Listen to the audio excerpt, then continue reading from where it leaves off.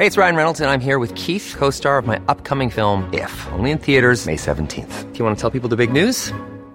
All right, I'll do it. Sign up now and you'll get unlimited for $15 a month and 6 months of Paramount Plus Essential Plan on us. MintMobile.com/switch. Upfront payment of $45 equivalent to $15 per month. Unlimited over 40 gigabytes per month. Face lower speeds. Videos at 480p. Active Mint customers by 531.24 get 6 months of Paramount Plus Essential Plan. Auto renews after 6 months. Offer ends May 31st, 2024. Separate Paramount Plus registration required. Terms and conditions apply if rated PG. There's never been a faster or easier way to start your weight loss journey than with PlushCare. PlushCare accepts most insurance plans and gives you online access to board-certified physicians who can prescribe FDA-approved weight loss medications like Wegovy and Zepbound for those who qualify. Take charge of your health and speak with a board-certified physician about a weight loss plan that's right for you. Get started today at plushcare.com/weight loss. That's plushcare.com/weight loss. plushcare.com/weight loss. Michael Reid on LMFM. Sometimes a headline grabs you, doesn't it? 1 million coronavirus deaths, a global toll passes agonising milestone. A lot of papers reporting in the same way that Irish Times headline is written today. 1 million deaths around the world from coronavirus. The Oireachtas COVID-19 committee will meet today, and it'll hear from the HSE CEO Paul Reid, who's going to say that the reality of the situation is that even when we get a vaccine, we're going to be dealing with COVID for a long time yet. That's when we get a vaccine, and that could be 12, 18 months from now. And Paul Reid will also tell the committee that we're in for a difficult winter season. Kevin Figgis is sector organiser with SIP2's Health Division, and he's on the line. And a very good morning to you, Kevin, and thanks for joining us. I think a lot of the staff are going into the winter already exhausted as a result of this virus, and I think that it's probably true to say that a difficult winter season, as Paul Reid puts it, is not an understatement. No, it's not an understatement, Michael. Thanks for the opportunity of coming on this morning. It's not an understatement, and I think, the figures are quite startling when we think of COVID, when we think of the amount of people that have been infected, and then we think the amount of that figure that is actually healthcare workers. So we're all living with the virus in our communities, but healthcare workers are living with it in their communities, but they're also working with it in their workplace. So when you look at the fact, and we got these weekly reports from the HSE, when you look at the fact that at the end of last week, of the then 33,900 total cases, 9,102 of them were healthcare workers. So this is people predominantly being infected by going into work. And very interestingly, of that figure, 331 ended up in hospital because of that infection, 56 ended up in intensive care because of that infection, and unfortunately 8 actually succumbed to the virus and died. So it's hugely significant. And the fact of the matter is that healthcare workers have been working alongside this virus since March. On the end of this week, Thursday of this week, we're into October. It has never stopped. It has never abated. And people are absolutely exhausted because aside from the normal challenges of the health service, you then have all of the, what comes with trying to make the workplace as safe as possible for everybody.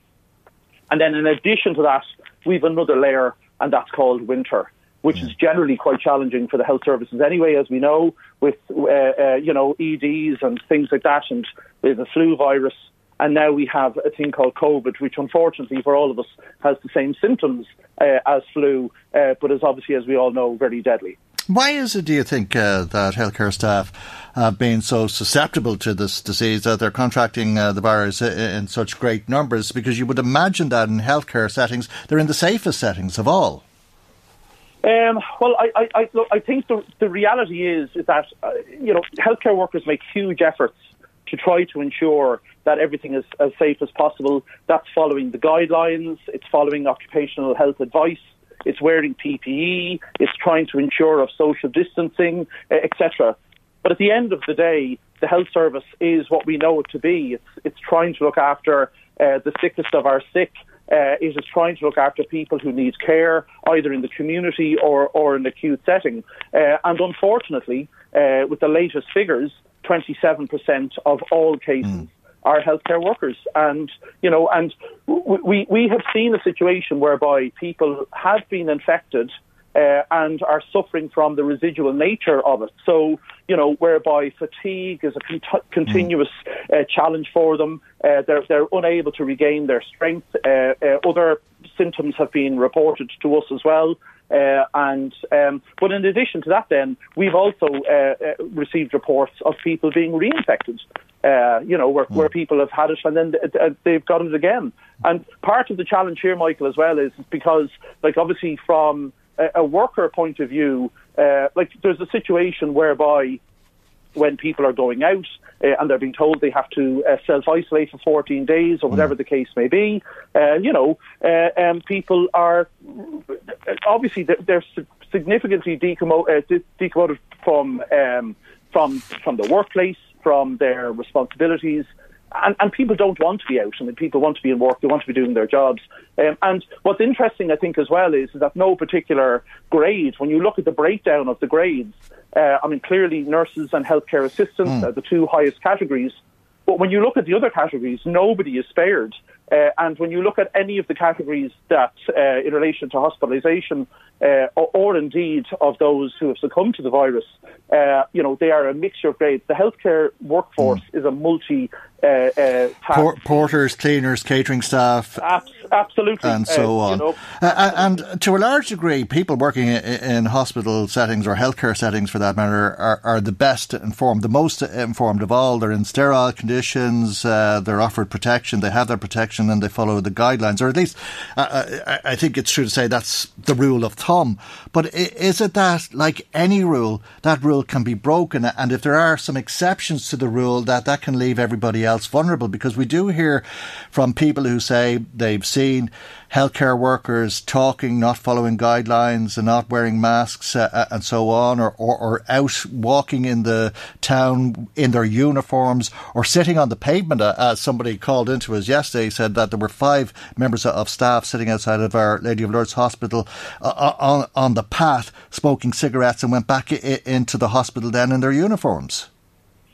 Yeah, we haven't received any of those reports at all, Michael, to be honest. And obviously the healthcare workforce is quite big in its size. I mean, there's significantly more than 100,000 people work in the health service. So we haven't seen any of that. But I mean, what I will say to you is that, I mean, from a union's point of view, we've extensively engaged with the HSE. We've weekly briefings with them, and documents are continually updated in relation to the best advice and guidance that can be given. And obviously the best advice that's given from their trade union is that they should follow that advice. But I think, equally speaking, the reality is that these things do take a toll. I mean, as I said, on Thursday, it's October, and the HSE was really sort of shut down in and around the 15th or 16th of March. I mean, at the time, we went into a total lockdown. Nobody knew what we were dealing with. At the time, we were talking about the possibility of field hospitals with maybe 10 or 20,000 beds in them. I mean, nobody really knew what we were going to be facing. And it's the same now, isn't it? I mean, we're facing into a second wave, and we don't know what that means, or if the health service is going to be overrun. Well, we don't know what it means. I mean, last Thursday, the winter plan was prepared and was given out. We had no information of that before it was released, and clearly the unions were asking the question of, well, you can have a plan, but a plan is only words on paper unless you actually have the means and the actions to implement that plan. So, I mean, we've engaged with the HSE at a national level, and we've asked them, like, where is the additional capacity coming from? Where is the infrastructure coming to put the extra beds? Where is the staff coming to look after the patients that are going to be in those beds? Or when you're sending services from an acute setting into the community, where are the staff going to be? Because the existing level of staff, Michael, cannot provide for the new model of service that they're proposing for winter 2020. Winter 2020 is going to be devastating unless the appropriate level of staff are secured in a timely manner to ensure that the healthcare workforce can provide for the needs of our communities. And will that happen, do you think? Well, we've raised serious concern, and I think we were right to raise serious concern. Prior to COVID, if a person in the HSE needed an extra member of staff, our members told us that there was no expectation that person would arrive within 12 months. That was how slow the train of recruitment moved along. So we've said to them, and the point was made to them yesterday, that in the winter plan, it actually said that recruitment could take anywhere up to 23 weeks. But we actually believe that the reality is that it would actually be far more than that. So they really need to get their skates on, because at the end of the day, that plan that was released last week means nothing. Unless the staff that are going to provide for that service are recruited and trained and ready to be there to meet those needs. Otherwise, it's aspirational. Kevin, I have to leave it there, but thank you indeed for joining us this morning. Thank you. That's Kevin Figgis, Sector Organiser with SIFTU's Health Division. Michael Reid on LMFM. Even when we're on a budget, we still deserve nice things. Quince is a place to scoop up stunning high-end goods for 50 to 80% less than similar brands.